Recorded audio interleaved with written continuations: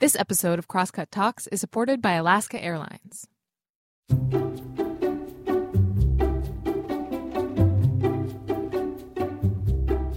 Hey, welcome to Crosscut Talks. I'm Mark Baumgarten, the managing editor at Crosscut, and today we're talking about the pandemic. And I want to come out right away and let you know that this conversation has already made news. Big news. Splashy news. The kind of news that required our guest, Dr. Anthony Fauci, to do some follow-up interviews and clear some things up. Some outlets said he walked back comments made here, but I think he just added context that is already here in this full interview that was conducted in late April as part of the 2022 Crosscut Festival. See, the news came after a portion of this interview aired on PBS NewsHour, which is hosted by this talk's moderator, Judy Woodruff. And in that segment, Fauci, who, in case you didn't know, is the chief medical advisor to the president and pretty much the face of the federal pandemic response, said that the U.S. has exited what he called the pandemic phase of the virus. Now, we're still in the midst of the pandemic, and Fauci acknowledges as much, though his language here is a little confusing at best. But if you listen to the entire interview, you'll hear a lot more than that soundbite. And that's why I bring this all up. The pandemic is confusing and filled with uncertainty, even in its third year. And understanding where we are right now, which is what Woodruff is attempting to do here, really requires a longer listen, which is what we are providing.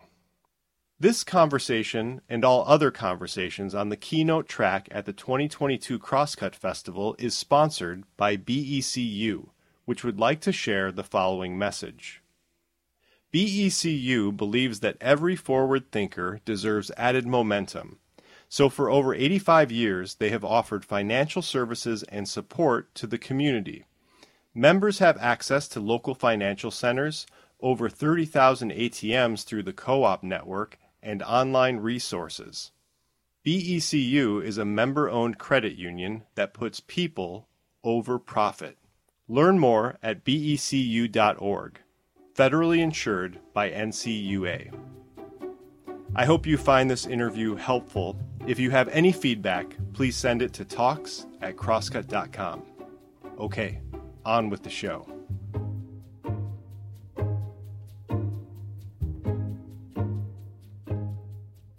Hello and welcome to the Crosscut Festival. I'm Judy Woodruff, anchor for the PBS NewsHour, and today I'll be speaking with Dr. Anthony Fauci, who has been at the forefront of our response to the coronavirus pandemic since its start.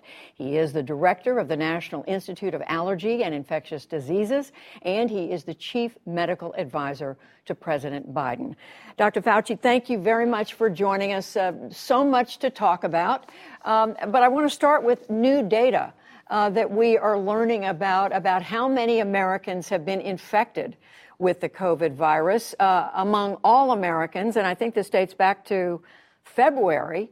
60% almost had been infected. And among young children ages 3 to 4, 75% had been infected. First of all, were you surprised by these numbers? And second of all, does this in your mind change the way there should be an official response to the virus?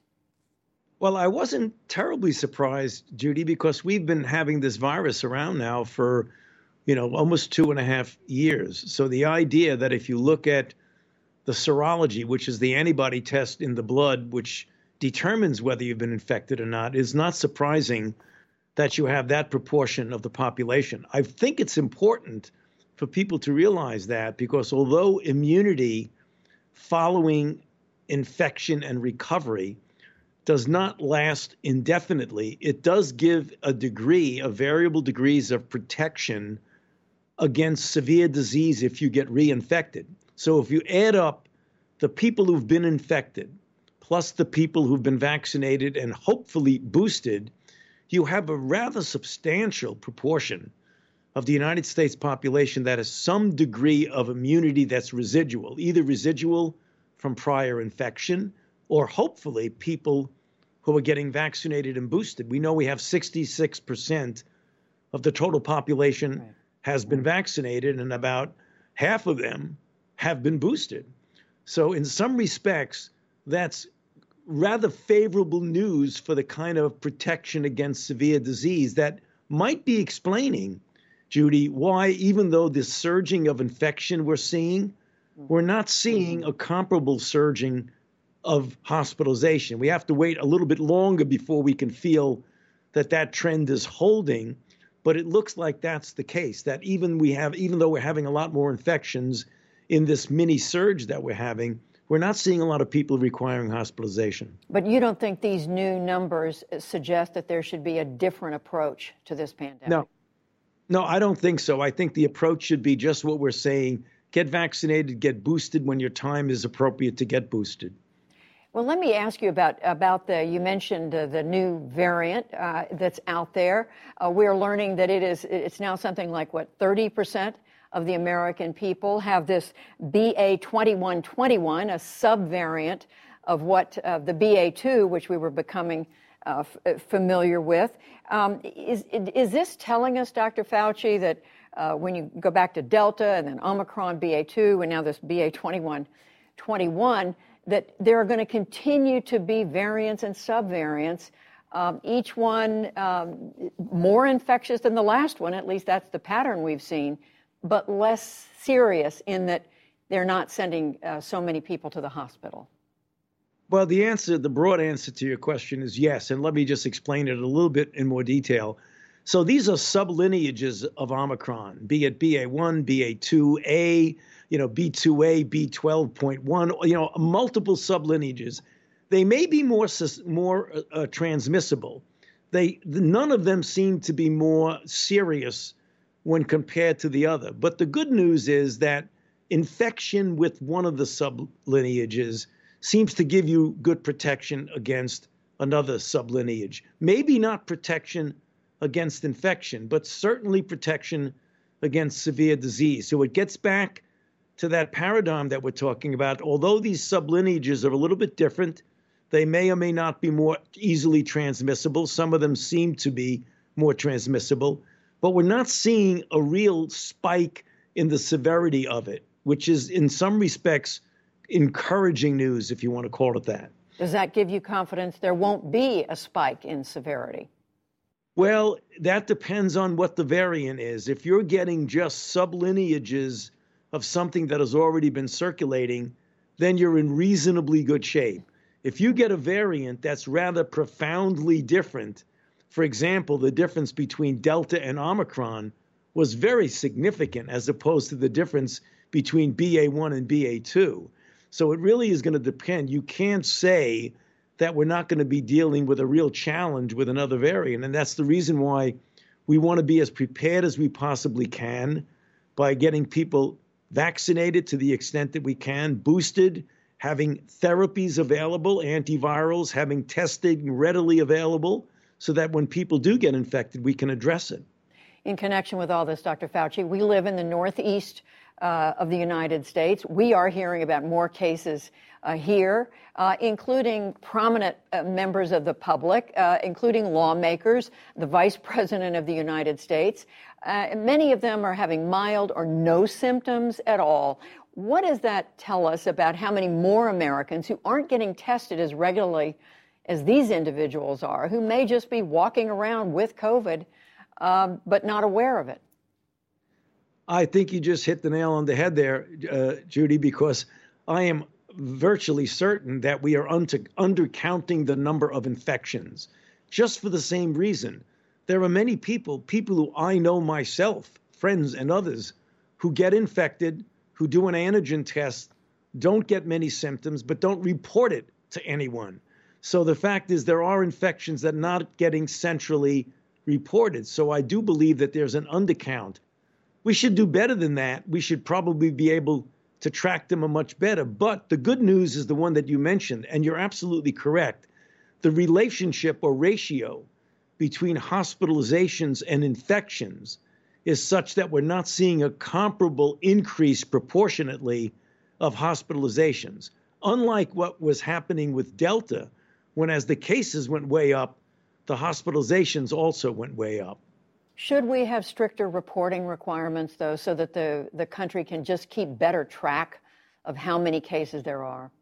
Yeah, I would like to see that. I would like to see a way where when you get an antigen test, somehow or other, you can put it in an app and just get some way of recording it. It would give us a much better feel and a much better understanding of the scope of any rebound. Even though it's a mild rebound, you really like to know what the accurate counting of cases is. Well, for those who are having symptoms now, Dr. Fauci, there's been a fair amount of discussion lately about a treatment, a drug called Paxlovid, and I know there are generic names for it as well. A fair amount of confusion about who should be taking it, who shouldn't. There's a sense that it's not available to many people who need it. It does require a doctor's prescription. We're told that it is available, but it's not reaching everyone who needs it. What should we know about this drug? Yeah. Well, the first thing that we should know is that we have a lot of Paxlovid. We've got to make it more easily available. And the White House literally today has come out with a number of ways how we're going to try and get it distributed more widely. We are underutilizing what is a highly effective therapy. In clinical trials, when you looked at the proportion of individuals who were protected from getting on and progressing to hospitalizations, it was close to 90%. So we need to do more. There are a lot of doses available. We have sites where you can, as we say, test to treat, which means you can come into a place, get tested, and if you are tested, immediately get put on therapy if they're eligible. We've ordered tens of thousands more of these drugs, namely Paxlovid, and we're having sites where we started off with 20,000 sites have Paxlovid available. We're increasing that to 30,000 with the aim of going to 40,000, essentially doubling the number of sites where you can get it. And I mean pharmacies and clinics and places like that, as well as something that's important that you alluded to, is educating the public and the healthcare providers that this is something that is available and that should be much more widely used. But there are some people who should not take it. Is that correct? Well, there are what we call drug-drug interactions, which means if you are on a certain panel of drugs, it is you have to be careful if you're taking Paxlovid because you may get a modification of the level of a drug that you're taking. So, for example, some of the anticoagulants, some of the lipid-lowering agents, and some of those other agents that people are on, if you're on that, you might want to modify the dosage. And that's why we're trying to educate pharmacies and physicians that we want to make sure that in some people it might be contraindicated, but in other people they could probably still take it if they just modify the doses of some of the other medications that they're on. Dr. Fauci, let me broaden this out and ask you, here we are, it's the end of April, it's the spring of 2022. How close are we to the end of this pandemic? Well, that's an unanswerable question for the following reason. And I don't want to be evasive about it, but let me tell you why I'm giving you that answer, Judy. We are certainly right now in this country out of the pandemic phase. Namely, we don't have 900,000 new infections a day and tens and tens and tens of thousands of hospitalizations and thousands of deaths. We are at a low level right now. So if you're saying, are we out of the pandemic phase in this country? We are. What we hope to do, I don't believe, and I've spoken about this widely, we're not going to eradicate this virus. We've only eradicated one virus in the history of public health, and that's smallpox. And it's unlikely that we're going to eliminate it. Elimination means you don't wipe it out of the face of the earth, but you don't have it in this country. We've done that successfully with measles and with polio, and we've done that for three reasons. We have a virus that does not change from year to year, from decade to decade. Measles that we have now is the same measles we had decades ago, same for polio, number one. Number two, the immunity that you get, either from infection or from vaccination, is virtually lifelong with those viruses. And you have a widespread, widely accepted vaccination campaign. Unfortunately, we don't have that with COVID. We have a virus of which we've already experienced multiple variants, so it changes. Number two, the immunity from infection and even from vaccination is not lifelong. It wanes. We know that. We've already reported on that.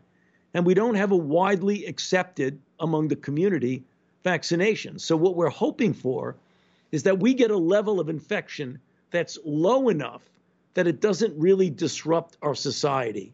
It doesn't put people at risk for very severe disease on a large scale.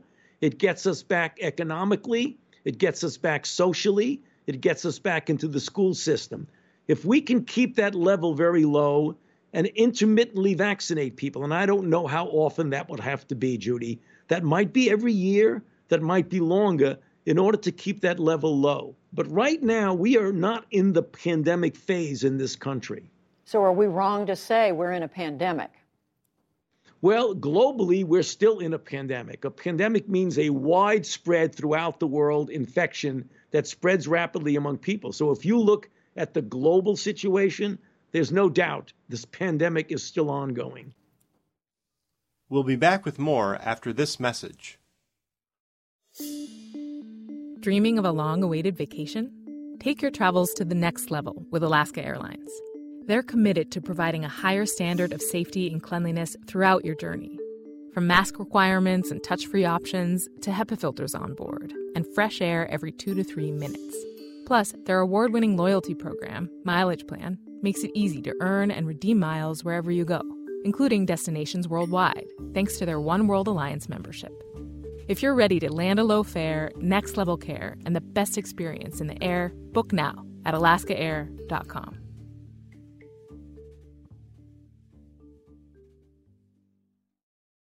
Given what you're saying, Dr. Fauci, how much sense does it make to continue to push people to get vaccinated? And I understand the arguments for getting vaccinated, but the people who have chosen, who've made a decision, they don't want to get the vaccine, how much more effort should be expended on that at this point?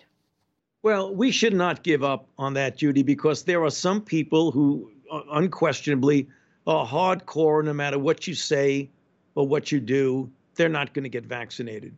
But there are some who still have some concerns about safety, about efficacy, or even the convenience of getting vaccinated. I think there are those people that we might be able to convince to get vaccinated. But you're absolutely correct. There are some that are just dead set against it. But, that's their own personal choice. But we should not give up on some who still have some degree of being able to convince them. As you look back, Dr. Fauci, on how the government, both under former President Trump and under President Biden, has addressed this virus, this pandemic, what do you think has been done well, and what do you wish had been done differently? Well, the thing that's been done very well, Judy, is the scientific aspect of it. The idea that we could have a virus that was just recognized in January of 2020 and 11 months later have a vaccine that's highly effective and safe and going into the arms of individuals that's already clearly saved millions and millions of lives worldwide. That is an unprecedented accomplishment. So the investment in basic and clinical research that led to that, and the implementation with Operation Warp Speed and continuing what we're doing now about getting vaccines available is a resounding success. There have been some bumpy parts of that road when it comes to public health. There have been some missteps throughout the world, not only in the United States. But the one thing that prevails for me, that when I look back, I wish really was not the case, was the extraordinary divisiveness in our country, which politicized a public health issue. There's a common enemy, as I've said before, and that common enemy is the virus. And when you have ideological differences determining what a public health approach is, where some people refuse to get vaccinated, refuse to wear masks, refuse to accept the communal responsibility of getting this country out of that, that's one thing that I wish were not the case. And whom or what do you hold responsible for that? Well, I don't think it's productive pointing fingers at what's responsible. I just think it's the inherent condition in this country. We are in a very divisive nature of what's going on right now. We see it not only in public health, in virtually every aspect. We're a divided nation. We're culturally divided right now. And if we're going to fight this epidemic effectively, we've got to get out of that.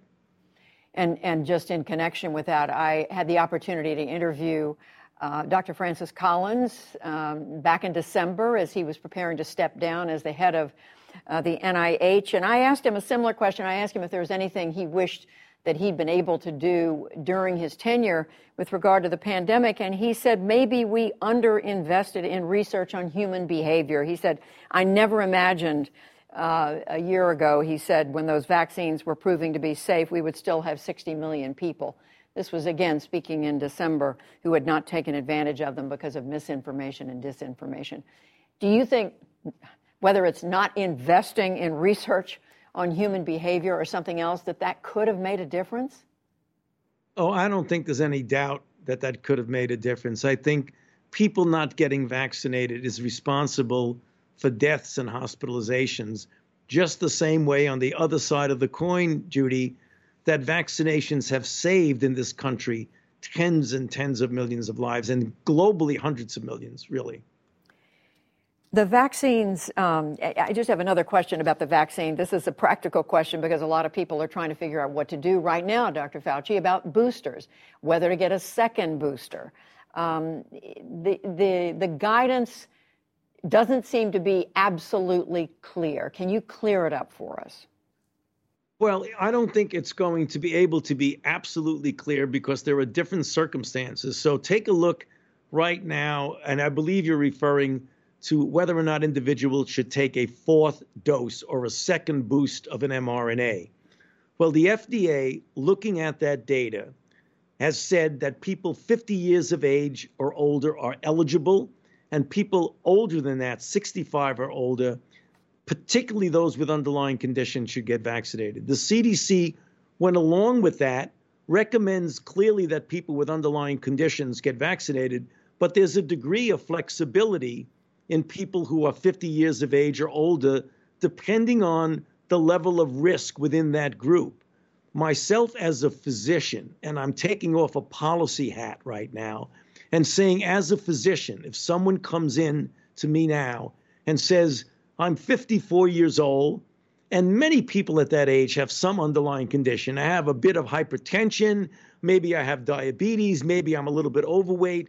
Those are the kind of things that might put you at an increased risk of severe outcomes. So I would recommend to that person, if they asked me as their physician, that they should get vaccinated. If you're 65 and you have any of that, absolutely, I would wind up getting that fourth dose. Let's broaden this out, Dr. Fauci, to ask about the global picture for COVID. You said earlier the world is still very much in a pandemic. As we know, there was criticism in the beginning from the World Health Organization and others that the wealthier countries should have shared more of their vaccine, that they should have held off on giving boosters.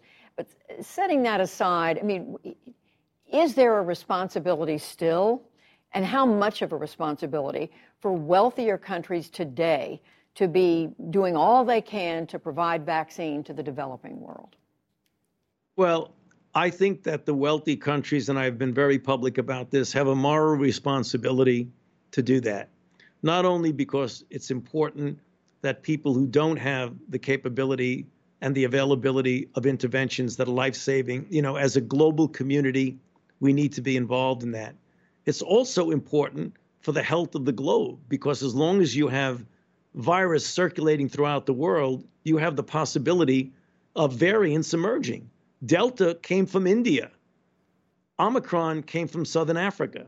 So if we think that we're safe here because we're in our vacuum of people getting protected, we're not. But one of the things that people need to understand, Judy, it's not only providing doses of vaccines, it's helping them with the infrastructure to get vaccines into the arms of individuals to become vaccinations.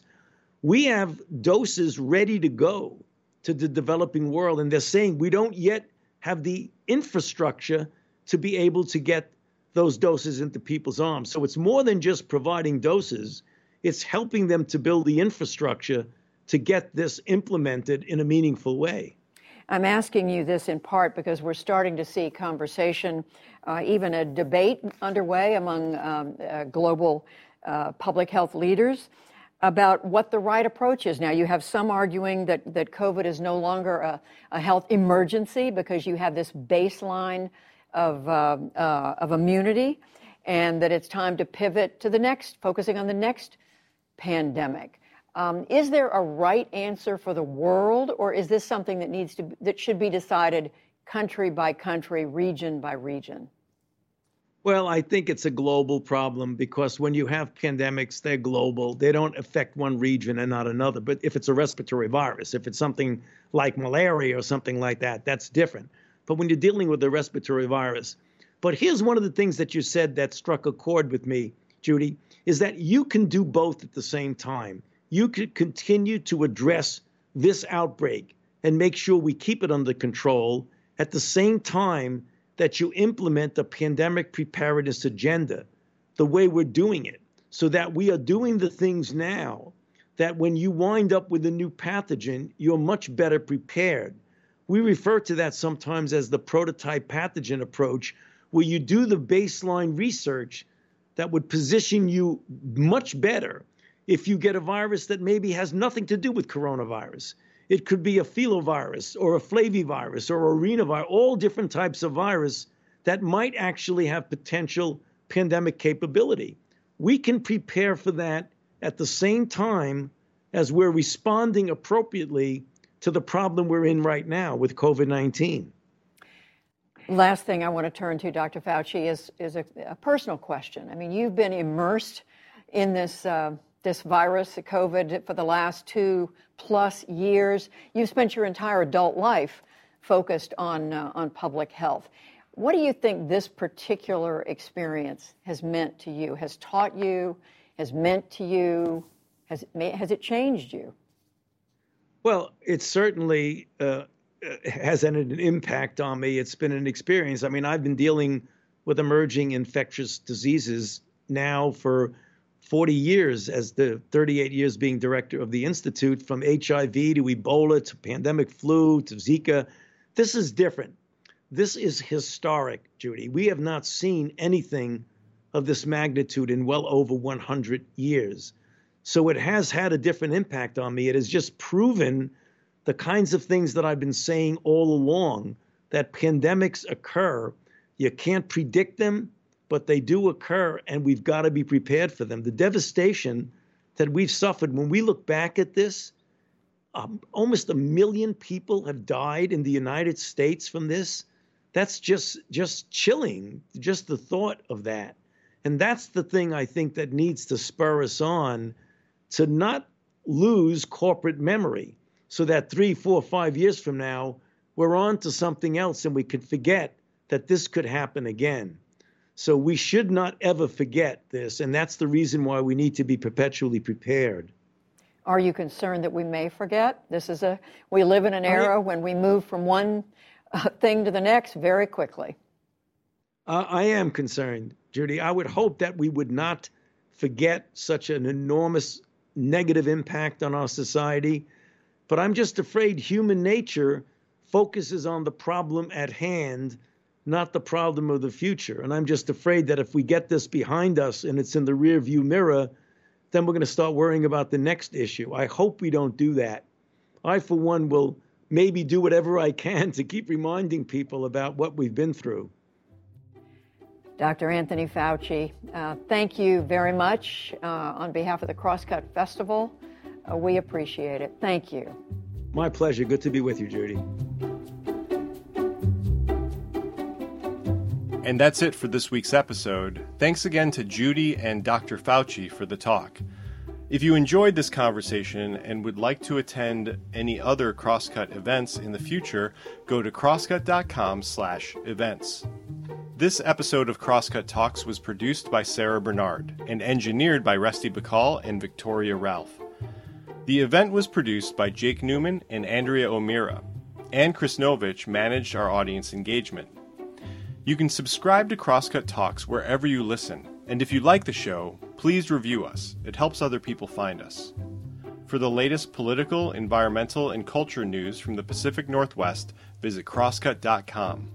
And if you would like to support the work that we do at Crosscut, whether it's the live events we host every month or the in-depth reporting we deliver every day, go to crosscut.com/membership. In addition to supporting our journalism, members receive complete access to the on-demand programming of Seattle's PBS station, KCTS-9. Crosscut Talks is a product of Cascade Public Media. I'm Mark Baumgarten. We'll be back soon with another conversation.